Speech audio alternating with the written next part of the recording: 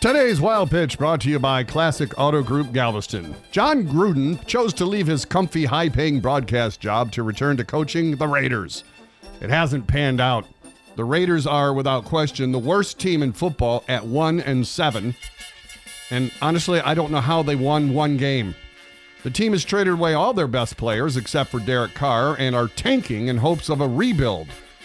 Next season, the Raiders move to Vegas. And if they aren't any better than this, Gruden may have to go back to his old job. I used to cook these wings in the 80s.